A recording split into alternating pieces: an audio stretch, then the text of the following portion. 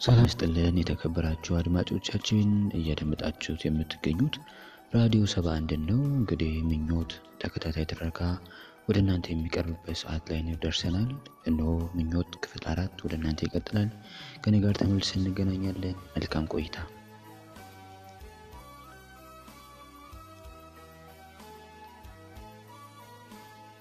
ምኞት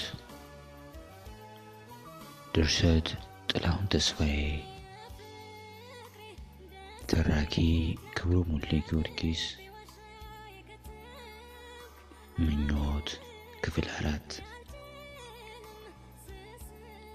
ጭንቅላቷ ጭው ብሎ ሲጮህ ተሰማት። ዞረባት፣ የሚሽከረከር መሰላት። ላለመውደቅ የሶፋውን ጠርዝ ይዛ በቀስታ ተቀመጠች። ሸርተት ብላ ጋደም አለች።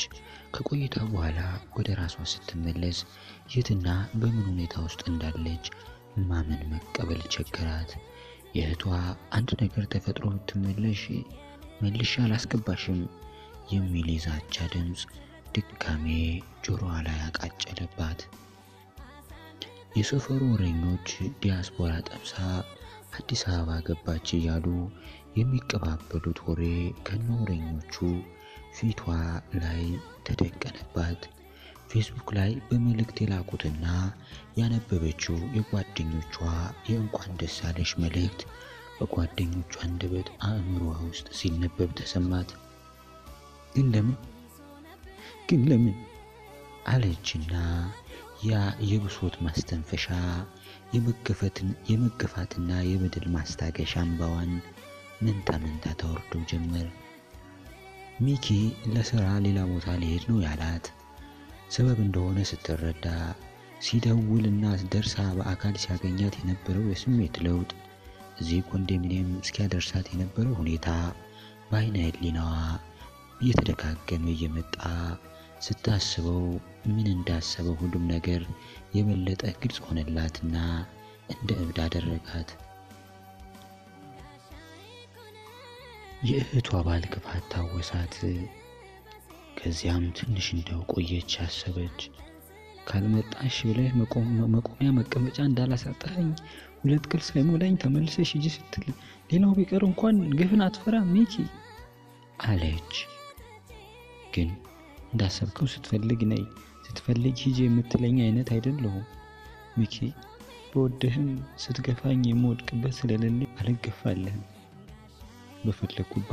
በፈለኩበት ሰዓት መጥቼ ካልተመቸኝ ተመልሼ የሚገባበት ቤትም የለኝም።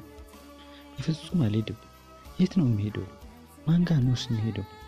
ከዚህ ቤት ማንም አያስወጣኝም አለችና ሲቃ ባዘለ ድምፅ ትንሽ ተቀምጣ ካሰበች በኋላ የዕቃ ቤቱ በር ከፍታ በመግባት ከጠረጴዛው ስር ያለውን ቆሻሻ በማጽዳት ሻንጣውን አስቀምጣ ወጣችና ከመኝታ ቤት አልጋው ግርጌ ስር ተጣጥፋ የተቀመጠችውን ትንሽ ፍራሽ ወስዳ ዕቃ ቤት ጠረጴዛው ስር አስተካክላ ካነጠፈች በኋላ ከቤቱ ውስጥ በመውጣት መንደር ውስጥ አንድ ጥግ ስር ጫማ ወደሚጠርገው ልጅ በመጠጋት ይቅርታ ወንድም፣ ለማባከነብህ ጊዜ 50 ብር እሰጥሃለሁ።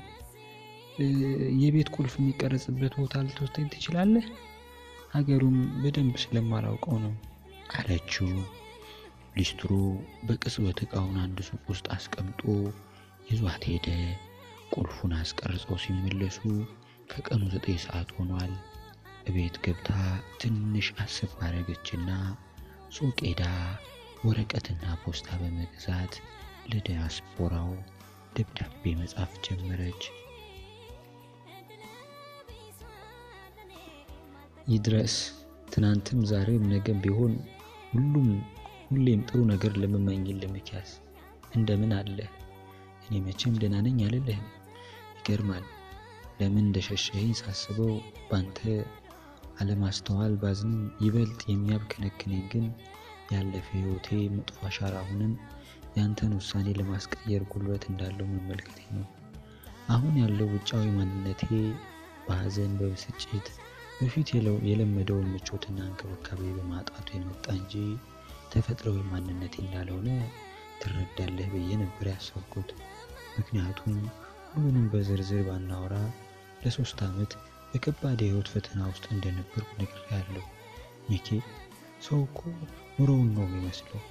አንተ ትዕግስት ቢኖርህና ውስጤ ሰላም እንዲሰማውና ያጣሁትን ፍቅርና እንክብካቤ ቢሰጠኝ አንተ መጀመሪያ አይተህ የወደድካት ውጫዊ ማንነቷ የጠፋው ምኞትን በሆነልህ ነበር። 5 ደቂቃ ቁጭ ብለን ብናወራ ሁሉንም ባስረዳህ ጥሩ ነገር ነበር፣ ግን አልሆነም። ሚኪ አሁን ይህን መጻፌ የሚቀይረው ነገር ባይኖርም ካነበብከው የደረሰብኝና የነበርኩበትን አስከፊ ህይወት ለማንም ሳላወራ በውስጥ ይዤ የኖርኩትን ስቃይና እሳት ባትረዳኝም እንኳን እንድታውቀው እሻለሁ። እውነቱን እንደሚከተለው ጽፌልሃለሁ። የኔ እውነትና ህይወት ይሄ ነው። ቤተሰቦቼ እኔና ታላቅ እህቴን ብቻ ነበር የወለዱት። እኔ የወጣሁት እናቴ ሲሆን እናቴ በጣም ውብ ነበረችና አባቴ ደግሞ ከልክ በላይ የሚቀና ሰው ነበር። በዚህ ጤነኛ ያልሆነ ቅናቱ የተነሳ ከቤት እንኳን እንድትወጣ አይፈልግም ነበር። በዚህ ምክንያት ብዙ ጊዜ የተጋጩ ቤተሰቦቿ ጋር ስትሄድ ታርቀው ስትመለስ ድረስ በብስጭት በጣም ከመጠጣቱም በላይ ቤት በፍጹም አያድርም። ባጭሩ የያዘው የቅናት አባዜ ከአቅሙ በላይ ሆኖ ከ3 ዓመት በፊት ነበር የእናቴንም የራሱን ህይወት ያጠፋው። ሁለቱንም በአንድ ጊዜ ማጣቴ ከባድ ሐዘን ውስጥ የከተተኝ ሳይበቃ እህቴ ጋር በምኖርበት ሰዓት ባሏ እህቴ ቤቴ በማትኖርበት ጊዜ እየጠበቀ መከራዬን ያሳየኝ ጀመር። በእህቴ ላይ እንደዚህ አይነት ነገር ከማደርግ ሞቴን እንደምመርጥ ሲረዳ ጠምዶ ያዘኝ።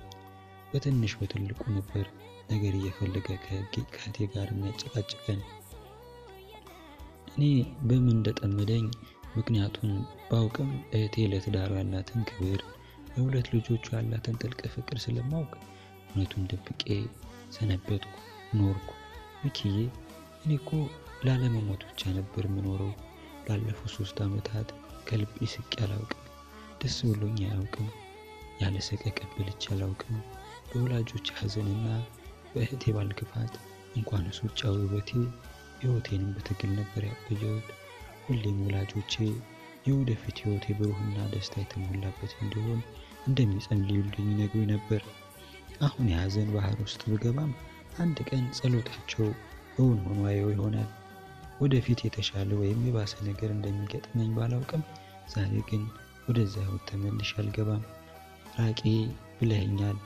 እግሬ ወደ መራኝ መሄድ ርቀሃለሁ። በመጨረሻ አንድ ነገር ልንገርህ፣ ቢያንስ ከነበርኩበት የሲኦል ህይወት እንደወጣ ምክንያት ስለሆንከኝ አመሰግናለሁ፣ እወድሃለሁ። አንተ ሳይሆን የማዝነው በእድሌ ነው። ምኞት ይላል። ደብዳቤውን ጽፋ ስትጨርስ ከቀኑ 10:45 ሆኗል። በፍጥነት ፖስታ ውስጥ ከታሸገ በኋላ ወደ ዕቃ ቤት በመግባት ከሻንጣዋ ውስጥ አንዲት አነስ ያለች የተጣጠፈች ቦርሳ አውጥታ የተወሰነ ልብሶች ያዘች። ሻንጣውን መልሳ እዛው ጠረጴዛው ስር ከመለሰች በኋላ ማንም ወደዛ ገብቶ እንደማያውቅ ከሁኔታው የተረዳች ቢሆንም ለማንኛውም ብላ እዛው ዕቃ ቤት ያለውን የተበላሸ ፍሪጅ እንደምንም አንፏቃ ጠረጴዛው ስር ያለውን ሻንጣዋን እንዳይታይ በመከልከል ትንሿን ቦርሳ ይዛ ሳሎን ቤት ልጁን መጠባበቅ ጀመረች። ልክ ከቀኑ 11:20 ላይ የቤቱ በር ተንኳኳ።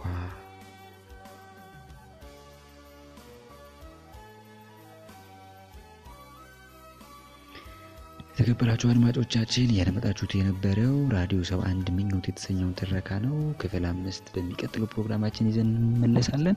የዛሬው ፕሮግራማችን ይሄንን ይመስላል። ሐሳብ አስተያየታችሁን እንግዲህ በተለመደው የስልክ መስመራችን 0904089995 ላይ በመደወል ወይም ቴክስት በማድረግ ወይም ደግሞ በማንኛውም የሶሻል ሚዲያ ውስጥ ሰርች በማድረግ ሐሳብ አስተያየታችሁን መስጠት ትችላላችሁ። የተከበራችሁ አድማጮቻችን የዕለቱ ፕሮግራማችን ይሄንን ይመስል ነበር። እስከ ቀጣዩ ፕሮግራም ላይ እስከምንገናኝ ድረስ በእያላችሁበት ሰላም እግዚአብሔር ከእናንተ ጋር ይሁን። እግዚአብሔር ያክብርልኝ።